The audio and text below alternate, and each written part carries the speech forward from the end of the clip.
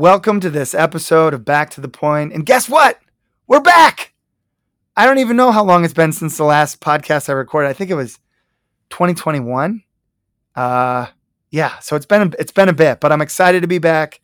I'm really excited to be back. We've got some great ideas for this relaunch. We've got some really cool guests that we're lining up right now. So stay tuned. On this episode, I had the opportunity to sit down with Principal Adam Lewis, who I've recorded a podcast with before, and I just love talking to him. He's got a great accent, but also just the way he talks, you're basically ready to run through a brick wall when he's done talking. It's unbelievable, and I'm excited for all of you to hear it. We kind of went from our last podcast forward, and our last podcast was recorded in September 2020. September 2019. So it was right before the pandemic. So we talked about the lessons that came out of the pandemic. We talked about kind of everything that's been implemented and developed at BC High since then, including the house system, which is just the coolest thing ever. The more I learn about it, the more I love it. And we just talked about some of the things that Adam is excited about this year and looking forward to, and some of the goals and initiatives that he has going for this school year, for teachers, for students, for the school. And it was great. So Principal Adam Lewis, this episode, it's going to be phenomenal. Before we get to that, though, I want to make sure I plug a few things here. I'm excited to tell all of you listening that the Murphy Family Stadium is now open. I walked by it today. I got a little campus tour. It was phenomenal. It looks amazing. And there will be a Murphy Family Stadium dedication on October 28th. So come back to campus, check out all the changes, because we've got the Murphy Family Stadium. We've got new turf on McCoy practice field, and there's this giant BC High shield in the middle of it that I'm pretty sure you can see from like the moon. It's huge. It's awesome. All the planes coming in to Logan can look down and see it. That's pretty cool. There's a new kind of upgrade to the entrance to the school, which looks phenomenal. The place looks incredible. It looks like a state-of-the-art Division I college campus. And come back to campus on the 28th, October 28th, to see the dedication of the Murphy Family Stadium, and check out everything else while you're here. It's awesome. Phenomenal. On that note, if you come back to campus, by the time you hear this, school will be in full swing. The students are back. I'm on campus right now as I'm recording this. There's a great energy here. It's awesome. So come on back to campus, check it out, feel this energy, check out all the upgrades. It's awesome. Oh, speaking of students, if you have a potential future Eagle in your life who's thinking about BC High, or someone that you might want to consider BC High, there's going to be an open house on November 5th. So I remember my open house experience, super overwhelming, but also something that really kind of made me think for the first time, like, hey, I might want to go to BC High. That place seemed pretty cool. November 5th, here on campus, open house. Let's do it. BC High's Instagram is also something I want to plug. At BC High Eagles is the handle. I follow it. It's a great follow. They do a great job of kind of giving you insight into what's going on campus on a day-to-day basis, big events, little things, games, etc., all of it. And it's a great way to keep connected to the school. It's a great way to see what's going on. So go ahead and follow at BC High Eagles. And the last thing I wanted to say, I'm excited to be back doing this again. I have a blast doing it. I hope that's apparent, but I love doing this. And I'm really excited that we're back. But I want to make sure that this is something that everyone enjoys and is interested in, and has a great time listening to. So I'm very open to feedback and any suggestions you guys have. So if any of that bubbles up when you listen to this episode or any episode, shoot a quick email to backtothepoint@bchigh.edu. Kaylee Manine, who's been someone I've been working with on this. She and I are going to be monitoring that inbox, and we are going to read every email, take it seriously. We want to hear any suggestions you have to change a format, new guests, whatever you guys want. Just let us know, and we'll take it seriously, and we'll incorporate anything and everything we can to make this just an awesome listening experience. So I think that's all the housekeeping I have. So Principal Adam Lewis, let's go.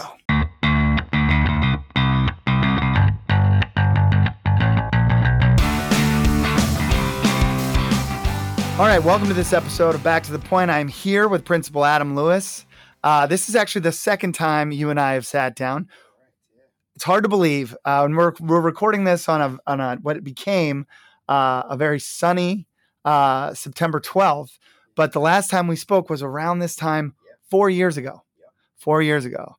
So for the listeners, and just to frame this particular conversation, if you want to hear about Adam's story, about how he got to BC High, go back and listen to that episode. It's phenomenal. We had a great conversation. We're going to have another great conversation today. But I want to kind of pick up in 2019 and go forward from there. So when I spoke to you, you were kind of new, getting kind of integrated into the school. Can you talk a little bit about your first year at the school there in 2019, what that was like, some of the things you learned, et cetera? Yeah, Rick, happy to. And thanks again for the opportunity to share a conversation. When we last spoke, I was just learning the BC High story. I think I was a month into it, right? Yeah, you were just into it. I'd done the summer, but the kids had only been back for a month. So really the school had only been in session, and we're not really a school without the kids in it anyway. So let's just say it was a month at the time. And so I, as you know, I have a background in Jesuit education. So there's a lot that was familiar, right, in terms of the language piece. But I didn't know much about the BC High story. And honestly, it's been a really steep learning curve, pretty much because the first year we were smashed with the pandemic, right? Yeah. So just as I was getting my feet under me, or so it felt, and really starting to get to know my colleagues and the kids, we were sort of separated. And so that was really difficult. I don't want to spend a lot of time dwelling on that. Sure. There's actually been some real silver linings that have come out of the pandemic for us, and we can talk about that later. Yep. But what did I learn those first few months? I learned that this is a place where people really love the community. And I say that because every school I've worked in talks about community, right? That's just a word. And you'll hear the kids here and our adults talk about the importance of that. That's an easy word to say. It's much harder to live that and feel it in the place. That was something I felt straight away, I have to say. So the boys really love their place. They love their school. The relationship between the teachers and the adults in the building and the kids was really strong. So I really felt that. Right? And for me, the reason, I don't know, there's a lot of reasons why I love working in Jesuit schools, but if I had to isolate one, it is that relationship piece, right? I think that our Jesuit schools and our Jesuit formation give us like a permission, almost like an imperative to put relationship at the center. And so what I felt here in those first few months from people here was that that's what mattered to them as well. People knew each other well. They were committed to each other. That seems like a strange thing to say in a school, but when I say committed to each other, I mean committed to bringing the best out of each other or seeing the goodness in each other. Yeah. And I think that was really tested during the pandemic, right? When people became individually stressed and managed that in their own way. And there was a tendency to become introspective, and not always in a good way, right? Because the pandemic, at least for me, pushed me into a place of fear, right? Like, and that's not where I'm best. I'm the complete opposite. I'm very much sort of what's possible. And that was a really uncomfortable space for me. And I think for a lot of us and for our community at the time, right? So, but I think my initial learnings were, hey, this is an authentic community. It's distinctly Ignatian. It doesn't just talk the talk, it walks the walk, right? And I think in the pandemic that even became clearer to me, right? When that was tested, Yeah. Does that make sense? Yeah. That absolutely makes sense. But can you talk a little bit about how that manifested during the pandemic, that commitment to each other, bringing the best out of each other? What were some of the things you saw that were inspiring about the community during that time? Yeah. I mean, I think our faculty did extraordinary work during that time, right? I guess the expression I used and still use about that time is the pandemic pushed us into a space where we had to hold on to each other for dear life. I mean, I'm saying that metaphorically, but you know what I mean. I absolutely know what you mean. So I think we all experienced that in our families. I experienced a lot with not being able to get home, for example, for 5 years or whatever it was, right? And everyone has their own story about that. But within our BC High place, we had teachers, when kids weren't turning up to Zoom rooms, like emailing, just trying to find.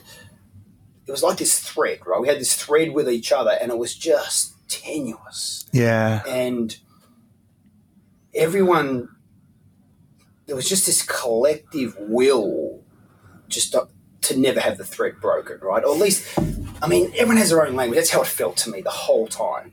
And at its worst, it was extraordinarily stressful and honestly painful because we had boys who lost family members. At its best, it was honestly just inspiring. Yeah. And I don't use that word lightly. It was, you never ever want a community to be tested in that way, right? Yeah. But if we are a community that talks about relationship at its heart, and ultimately, like our relationships with each other, but ultimately our relationship with Christ, right, collectively and individually, because that's our standard, right? Our standard is Christ.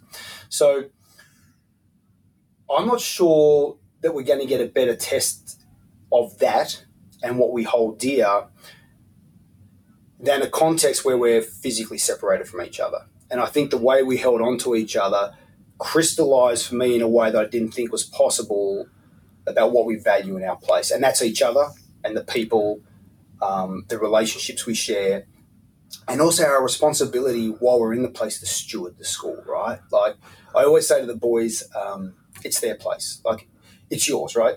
It's your place in a way it'll never be mine. It just won't be. It's your school. We exist for the kids, right? And sometimes that lands in a particular way with people, right? But I'm clear on that. And I'm really unapologetic about it. But there's great responsibility that comes with that, right? So when you're here for 4 or 6 years, when our boys are here for 4, 6, 2 years, they have a responsibility to leave the school in a better place than they found it. So when you throw a pandemic in the mix and you're asking that of the boys, mm-hmm. and then we're then asking the adults to say, hey, walk with the boys through this and accompany them so they can do that, right? To steward it. I mean, my responsibility, like Steve used before me, was just to steward the school. Every adult has a responsibility. Every kid has a responsibility. I was so proud of the way the community responded individually and collectively when they were tested like that, because it's an easy thing to say when things are great. But when you're tested, yeah, and the very foundation upon what the community is built upon is rocked, and to hold together, is pretty special. I mean, you can even hear my voice, right? Like it's as I'm talking about it. Yeah. And it's been actually a really wonderful springboard for what we've done. Like it's made us, in a way, it had this really, at least for me, a powerful recentering thing on what we treasure. Yeah. No, that makes a lot of sense. Yeah. And just to talk a little bit about just a couple more questions on the pandemic. You know, you're in a position of leadership at the school. I mean, you've talked about yourself as a steward of the school, which I think is a great way to phrase it. But I just want to ask, how did you think about your role as a leader during the pandemic and kind of what did that look like? And then the second part of that question is, you know, everybody talked about the pandemic as unprecedented, and it was. I mean, it just was. But was there anything that you have experienced, witnessed, been a part of in your past that prepared you to help kind of lead through the pandemic? I'm not sure anything could prepare me for that. I have been in schools where we've had to deal with really serious crises, right? Yeah. I would still say, you know, the death of a current student is worse than any pandemic. I don't think I've ever. That's the hardest thing I've ever had to deal with, and I've unfortunately had to deal with that in each of the Jesuit schools I've worked, apart from one. And there's nothing that.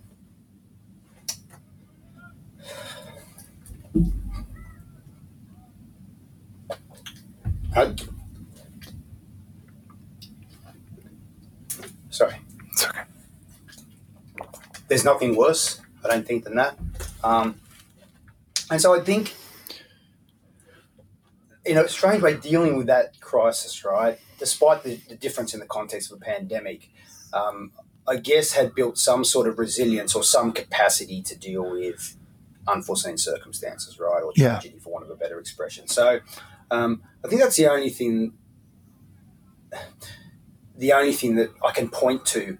The one thing I will say is, as the pandemic went on, it felt simpler, because while the learning and the community looked different, the principles didn't shift, right? Like, when it first happened, I thought, God, like, not as though we threw everything out the window, but I didn't go to that place. I didn't go to the very things that make us us, right? I was going to, God, how are we going to get in front of the kids? How are they going to continue their learning?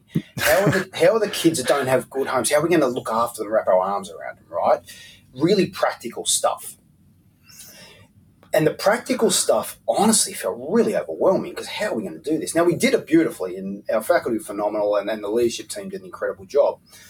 But it simplified over time, and it didn't simplify over time just because we got used to it. The more we did it, the more we realised that, yeah, okay, it looks and feels a bit different, but the very thing on which we're rooted, it hasn't changed. Mm-hmm.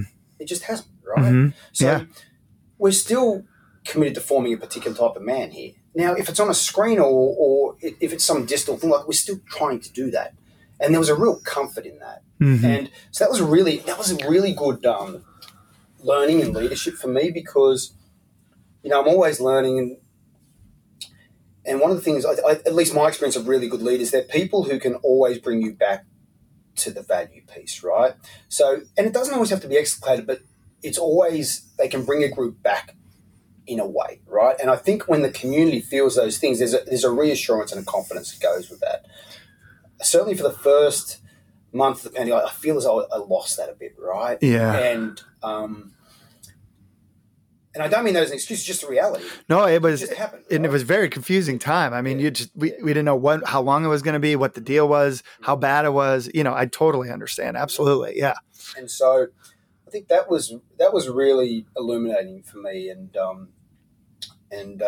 So, yeah, I just wasn't prepared for it. But I have to say, I did think often, this sounds weird, I'm just going to say it, right? So, of all the places you could be stuck in a pandemic in terms of work, like, this is a pretty good place to be stuck. Because, honestly. Because, like, we're a community that talks about, like, just openly. I stand in front of the kids and talk about how I want them, above all, to be loving men, right? Yeah. So, if I worked in a place that wasn't based on that stuff, I think it could become really rudderless and really low really quickly, right? And I had moments of complete and utter rudderlessness, right? And real low points. Yeah. But, beyond obviously my beautiful family, to be able to each day get up and connect with people who really loved each other, right? Right. Yeah. It's not bad. Right? No. And this isn't just sort of me trying to find something good. No. It's just how I felt. No, that's great. Yeah. So, no, that's wonderful. I hated being at home. I'm not a sit at home behind the computer kind of guy, right? I frustrate people here all the time because I hate sitting in front of a screen. I'm about and chatting and and so that was hard. Yeah. But every day our leadership team would meet, right? Like, we meet first thing in the morning, go through the day, and invariably, and I have to say that that was pretty beautiful, because every time it was just half an hour at the beginning of every day, and then we got off and did our things and checked in with people and did all that. But I think I recall almost every day going, wow, like, I'm pretty lucky to be doing this with these people. Yeah, that's wonderful. So you've talked about this a little bit in some of your responses. the pandemic kind of illuminated stuff for you, centered stuff. What coming out of the pandemic? Yeah. What are some of the things that that we were able to, or that you kind of led incorporating into our community? I want you to talk about those. Yeah. Well, I think I don't separate these things, but there were some really instructive pieces from us in terms of the academic piece and teaching and learning, and also the care piece and how we look after our kids. Yeah. And I never, ever separate those things, right? For me, care and learning go hand in hand. They should do in any school, but it's non-negotiable in a Jesuit school, right? Yeah. Schools do talk about those things discreetly. Yeah. They shouldn't, but they do it because it makes sense, right? I mean, yeah. The care stuff's over here and the teaching and learning happens in the classroom. Right. That's rubbish, right? Yeah. It's complete rubbish. But we still do it. I'm embarrassed to say educators across the world still do this, and schools still do this. Yes. Right? It's terrible. So, as I said, one of the things that really came out of it is the centrality of relationship in all we do. Yes. Right? And so it pushed, I think, a really big conversation about this concept of academic rigor. And when I say that, I don't want to take credit for this, right? So really, this work has been driven by Alison MacDonald as our Vice Principal of Teaching and Learning, right? Yep. With support from Tom Smith, who's our Dean of Teaching and Learning, Bob Hamlet, who runs our middle school, right? Mm-hmm. But through the pandemic, we said, all we hear about from BC High is about it's such a rigorous school, right? And it is. Yes. Academic rigorous school. And it's always been academic. Absolutely. So I challenge a bit of that in terms of what we understand rigor to be. And when I first arrived here, what I was told about academic rigor, it's time on task, it's assessments, it's a lot of homework, and those things matter, right? Yeah. Because there's a discipline that goes with all of those things. Oh, absolutely, yeah. But I also felt a tension around that because what I hear some of the boys say is we work. Our experience is transactional. Like some of the boys said that. Like that was their word, not mine, right? I was going, geez, there's a little bit of a disconnect here because the last thing we want our men to be when they leave here is transactional or superficial, right? I mean, I couldn't think of anything worse if our boys, we don't want them to be like that as men. And we don't want them to live their life like that. And so, at least in our context, academic rigor is really characterized by depth and relationship, right? I always say that, if our boys, if the information we give them resides only in their head, we're not doing our job. That's any school. For us to do what we want to do and for our academic program to be rigorous in a true Ignatian way, it has to move from the head to the heart, right? So it has to move them and then push them into action. For that to happen, the relationship with the teacher needs to be so strong. Mm-hmm. It needs to be trusting. And the teachers need to teach their stuff in a way that isn't just, here's stuff to remember and regurgitate on an assessment. Here's stuff that you internalize, that you reflect upon, that you discern, that will move your heart and therefore make you a better man. Now, I know how idealistic that sounds. It's a lot, right? But I know we've got teachers here and I expect them that when a boy walks into their class, I don't care what they're learning, exponential logarithms, periodic table, don't care, right? I need to believe that 45 minutes later, when they walk out of the class, they're a better man, right? Now, as I say that, you're going to be saying, you're kidding, right? But I honestly, so a couple of things. I want them to do it, and I believe that they do. Yeah. And if they're going in, and there are boys here who love exponential logarithms, sure, right? I didn't. But I didn't either. Yeah, it's not. Listen, just wasn't my go. Apologies to the math department. Apologies. It wasn't my go at all, right? Yeah. But I know that there's boys who go in there, and because of the way our teachers teach them exponential logarithms, and because of the care that they show them and the attention they give them, that they will become better people through that experience. Now, that is rigorous, right? Mm-hmm. Rigor isn't only just entrance standardized test scores. It is definitely. It isn't just GPAs. It's part of it. It has to be more of it, right? And I believe that if we prioritize relationship and depth at rigor, the boys do perform better on those things anyway. Mm-hmm. It's just a fact. If you look at it, the boys who are engaged with us, who bring their hearts in here every day, who are involved across the whole spectrum of activities here in the school, they're the ones with the top GPAs, right? It's just a fact. Yep. I could draw you a line now from last year's graduates. Yeah. I could show the individual kid who are going to whatever you think the best universities are, Yep. and they're the kids who do that. They're the kids who have deep and meaningful relationships with their teachers. So that wasn't, I don't know your experience here, but I don't think that was always explicated. I didn't feel it was explicated when I was here to talk about care and learning, right?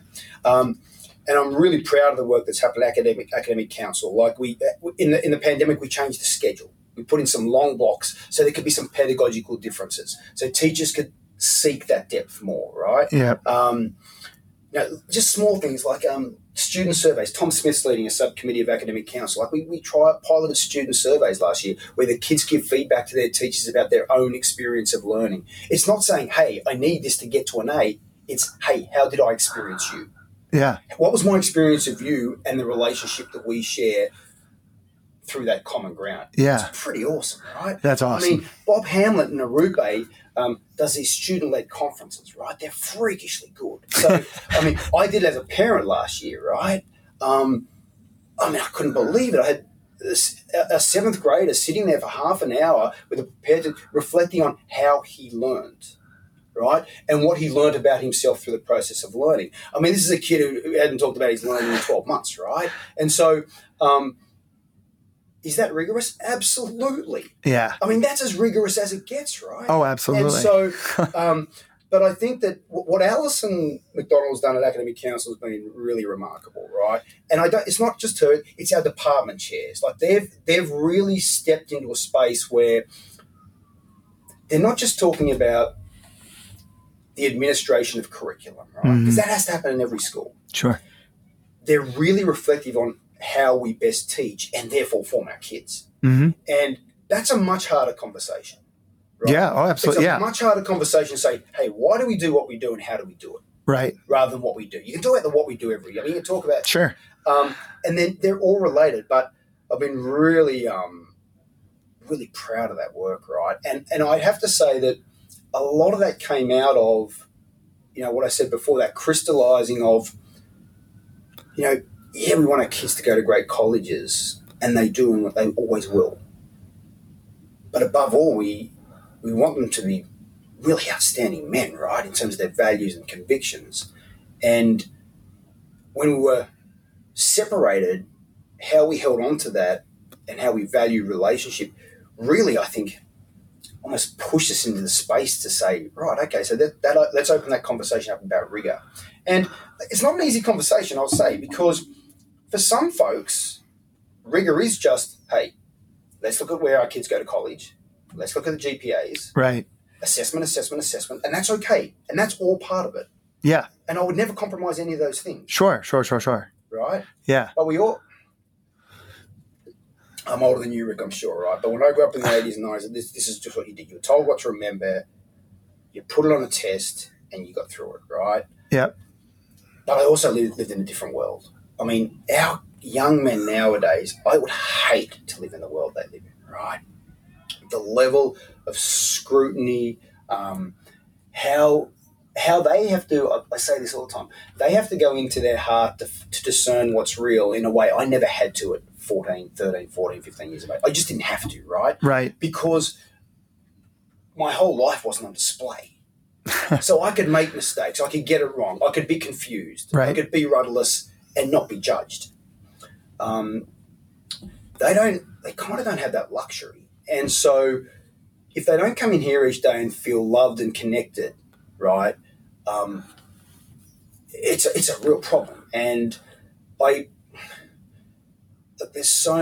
worry so much about our boys, right? And I worry about young people, but here it's boys. Mm-hmm. So that's my concern. Yep. And I worry about them because the incidence of depression and anxiety, it's only increasing, right? Yeah. And so why do I say that in relation to this question? Because when we're talking about rigor and depth and so on, I'm not separating those things. Because if they're connected to us, if they walk into a classroom where they know that the teacher cares about them beyond the content, which is what our teachers do here beautifully, it impacts them. I mean, you go speak to any kid here, right? I implore you, go have a conversation with a boy at lunch and say, hey, tell me about your favourite subject, or tell me about some learning you've done recently that really impacted or moved your heart, right? I'll say that to them, I'll use that language. And I can guarantee they will talk about the teacher themselves. They will talk about how the teacher impacted them. You have to remind them and say, hey, what did they actually teach you? Do you know what I mean? Yeah. They will go straight to the teacher and how the teacher themselves has moved them, right, or inspired them or looked after them.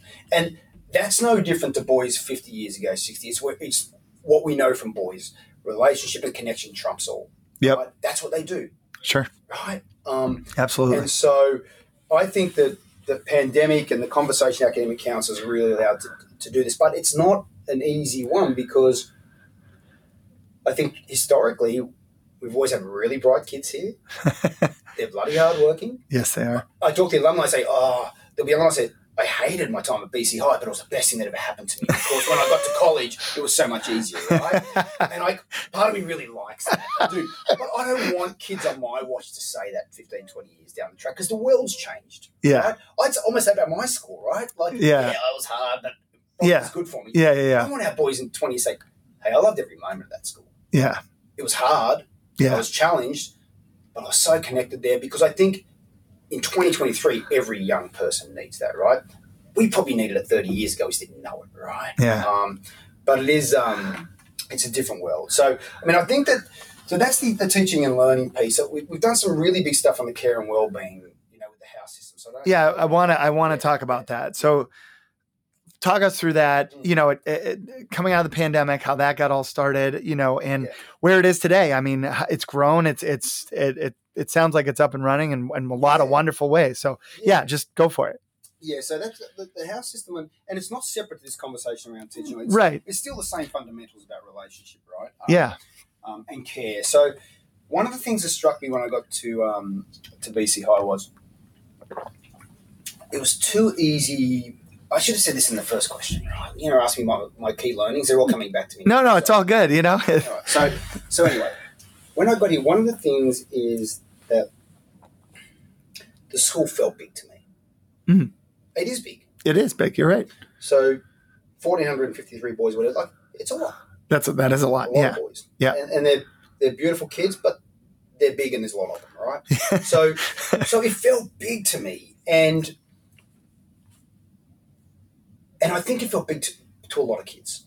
Mm. And I was worried that they were some kids were anonymous, right? Sure. Yeah. And that's not to say they weren't known in their classrooms and so on, or with their group of friends or whatever. Yeah. Absolutely, it was hard for them, right? And so I felt a kid could walk in here every day. They could go to their first class. They could keep their head down. They could go through the day. They can engage with the teacher through the content, and then at the end of the day, they could leave. Yep. Right, and beyond the teacher in their content area, they may not have engaged with another person in conversation, right? Sure. I sat with a mate at lunch. Another teacher might have asked. I know the kids you're talking about because we had some in our class who are coming to mind right now. I could name them, but I'm not going to. Yeah. But I could name them, and I know exactly who you're talking about. Yeah. And for a lot of our kids, they're going to be fine in any school. Chucking a school of 8,000 kids are going to be fine. Yeah, they're going to figure out how to do it. Yeah, exactly. But for a lot of kids, they're not. Right. And so we had to get creative about how we make the school smaller. And so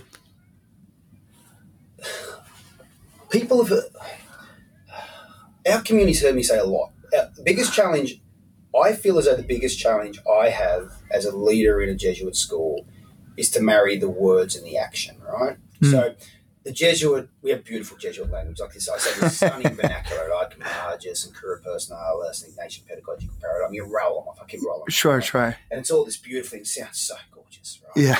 But if you don't actually do it, it's rubbish. And so sure. BCI does it, but there's always going to be a disconnect between action and word. So my action, words. So my is to bring those worlds as closer together. And one of the things that trouble, so in Ignatian pedagogy, which is our way of teaching, right? But it's not a formulaic thing. It's our way of relating to the kids, right? Mm-hmm. We start with context. So we say to our teachers, to form our boys, you must know them, right? Uh-huh. And yet, I wasn't convinced that every boy, at least in the high school, was known as I would hope. Mm-hmm. And so we had to find a way of making the school smaller. So we came up with this. The house system's very common where I come from, right? It's a hangover from the British Empire. Used to be used in boarding schools and so on, and then they realised not a good thing in boarding schools, the vertical integration, the hazing, whole lot of horrible stuff. Yep. But they realised that in all boys' day schools, it still has a place. Yeah. Right? And so this place is built for a house system because there's 1,400 boys. There's nowhere more like patriotic or the Boston kids.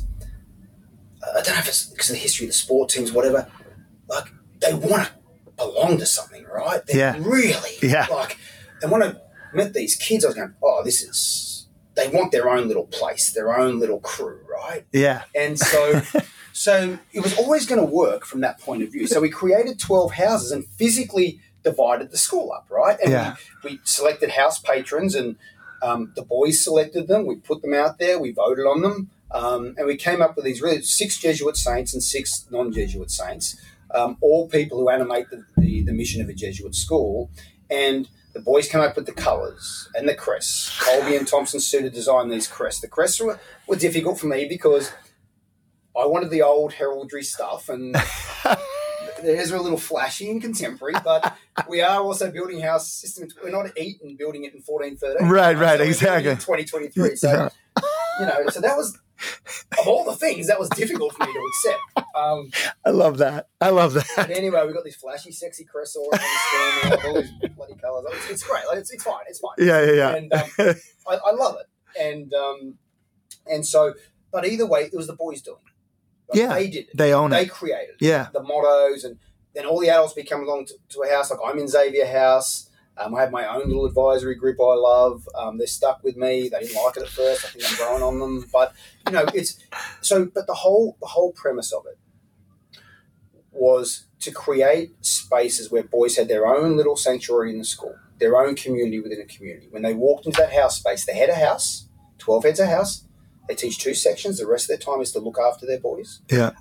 Know those kids inside out. Know their context. It's amazing. That's their responsibility. My 12 in my advisory group, my job is just to know those kids inside out. And so it makes a huge difference. And there's definitely a fun part to it, but I'm always careful of that because that trivializes or diminishes it, right? They do fun house activities. Yeah. And that's all about connection. Sure. But this isn't a place for a party, right? That's not what a house that has that component. Yeah. That's not why we didn't put a house in place so the kids have more fun. Like if that's what comes out of it and the fun is generated from deeper relationships with each other and boys stepping into leadership and doing different things, then that's great. Right. But that's not why the house system was put in place. Understood. Yep. And the other big piece for me, I guess, so I feel very passionately about our boys being leaders, right? Yeah. I've always felt passionately about that in every Jesuit school I've worked in. I felt passionate about that myself when I was a student at school, in a Mara school. But I reflect on this a lot.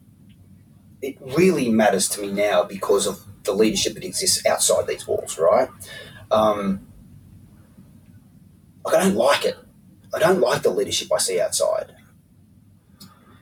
It's superficial, it's selfish, it's divisive, and we want our boys to lead in the complete opposite way. So we want it to be rooted in service and selflessness and humility, and on the model of Christ, right? I don't see a lot of that outside. I just don't.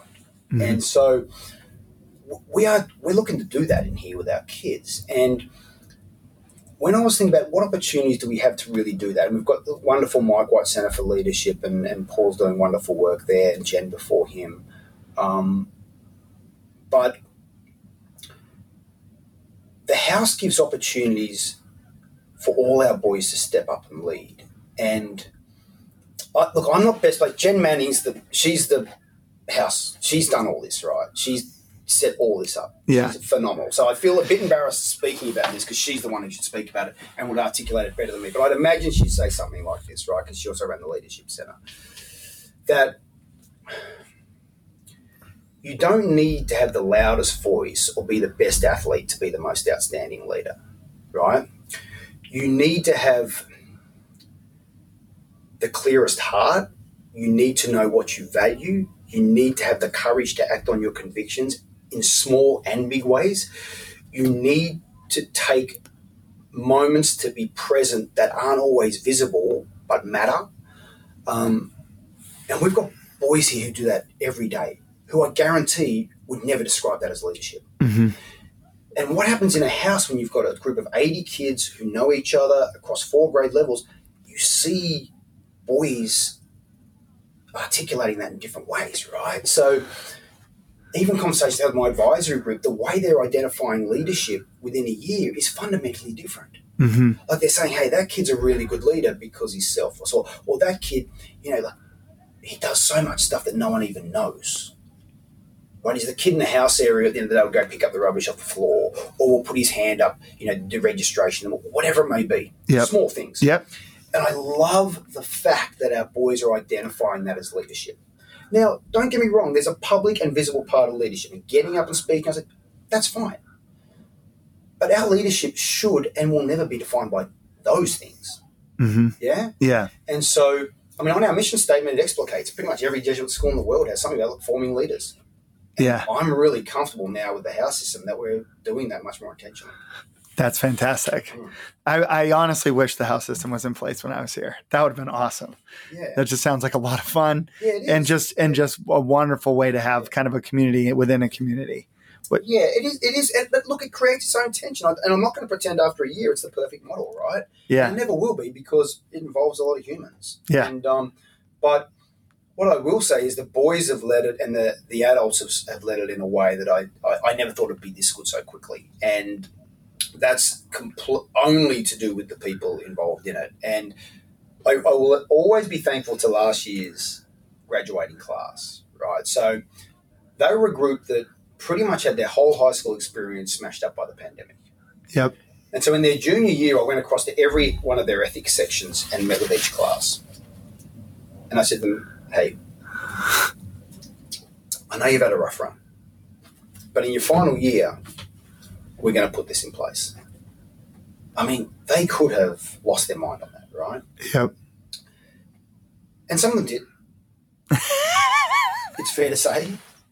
And there was a collective skepticism about it. Sure, of but course. They're lovely guys, right? And, yeah. And they stepped up. They didn't know what they were walking into. They own the space. And it's really beautiful because in a special way it's going to be their legacy, right? Yes. But they didn't see that at the time. They had college in front of them. Oh, for sure. All these things in front of them. But their collective, they were so unselfish, right? They didn't go to themselves. They said, if this is good for the school, even though they're going to have a year of it, and they knew it was going to be a mess, and it was a mess, honestly, but they just did it. And so I think that group will always have a really special place in my heart. Yeah. And I said that to them when they graduated. But I also hope over time they'll have a really special place in the heart of the school, right? Because makes sense, yeah. Yeah. And I'm loath to compare grade levels, and I can't handle it when people label grade levels, right? Like I don't like that. So I don't do this lightly when I talk about them. Yep. But I am really, I really love them for that. That was really beautiful. Yeah. Yeah, that's amazing. Yeah. So I want to make sure we just touch on the present. We're a few days into school. Yeah. Just started. Yeah. What's in front of you? What are you excited about? What do we got going on with the students this year? Yeah. I want to hear. Yeah, I'm excited at the beginning of every school year. I think the real embedding of the house system is a big thing this year. Yep. Already people know their way, so I really believe that the kids are going to benefit more from that this year.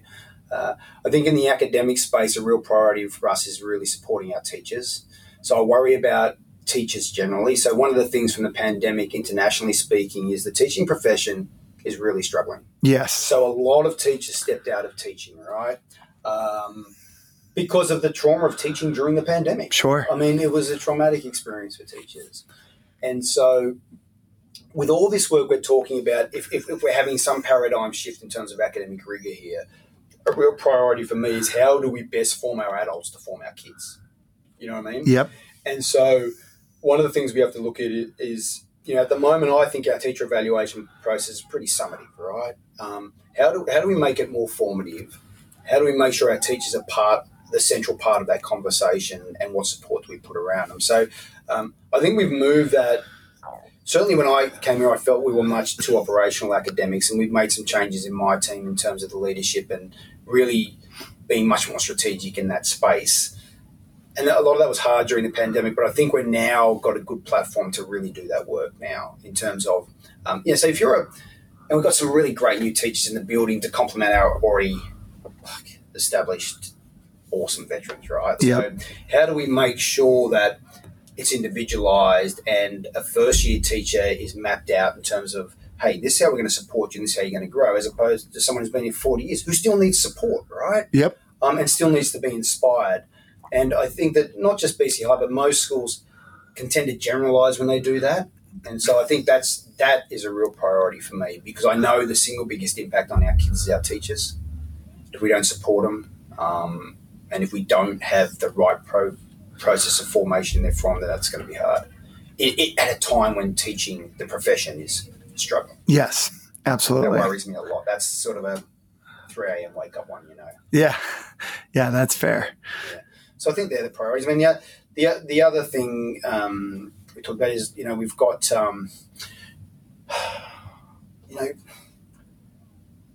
the composition of our student body is one I think about a lot, I think when you're in school, Dorchester looked different, right? Yes. And so I worry that we have so few kids from Dorchester in our building. So, or Boston. So if we're a city school, how does our, and I love that we are. It's one of the things I really love, right? Yeah. Does our school really reflect that? Gotcha. And so that goes to enrollment. It talks about how we can support the type of kids we bring in here. And that's also really hard as well, because we want a diverse student body, right? Yes. Geographical, race, all those things. But there's also, what responsibility do we have? What moral responsibility do we have about kids who, in terms of neurodiversity, right? So we now have kids in our school, I don't know exactly, there's probably over 200 kids who have individual education plans now, right? Who have learning differences. Yep. That can be hard in a historically really high academic school. So we are still going to have that high academic standard, but we've got kids in the building now who have beautiful hearts, alignment of values, who we know are going to be outstanding men, who learn differently. We know that, right? Yeah. And we should have those kids in the building. But that requires work, right? Yeah. Great work in a different way. We don't want to have a homogenous student body. And so you ask me what excites me. That excites me. Yeah. But also, it's pretty scary. Yes. Because I don't want any kid to come in here and don't feel as though, A, they don't belong or they're not supported. And that requires really intentional work. So I'm not sure if I'm making sense on that, but you're making a lot of sense. That justice piece, right? We've done a lot of work in terms of our equity inclusion work. We had to. But ours is one that promotes a faith that does justice, right? If the kids don't see that in the lived experience of the faces in front of them every day, we're not going to achieve that. Yeah. So yeah, I feel a little nebulous on that, but do you know what I'm? No, I absolutely understand. Yeah. No, that's wonderful. Yeah. Anything else you want to plug or you want to talk about today? I want to make sure we give you space if there's anything you want to put out there.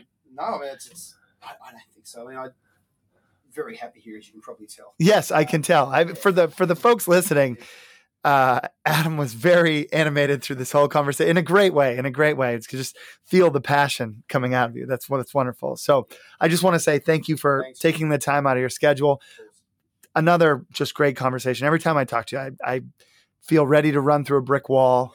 And I just feel really good about the school and everything that's going on. So thank you so much. And we'll talk to you again soon. Yeah, thanks for the opportunity. All right. I appreciate it. Thank you. That does it for this episode of Back to the Point. Thank you to Principal Adam Lewis for coming on and just getting me fired up about everything that's going on at PC High. I'm excited. Really appreciate him taking time and sitting down with me. So this was awesome. Thank you to Kaylee Manine, who just can't say enough about all the work she's done to help us get this off the ground again and relaunch the podcast. So thank you to Kaylee. Thank you to Kristen Brophy, our fairy pod mother, for all of her help in editing these and getting them into a state where I sound smart. So I really appreciate that. And thank you to all of you for listening. Really appreciate it. Our next podcast, I'm gonna do it. Is that all right, Kelly? Can I do it? All right.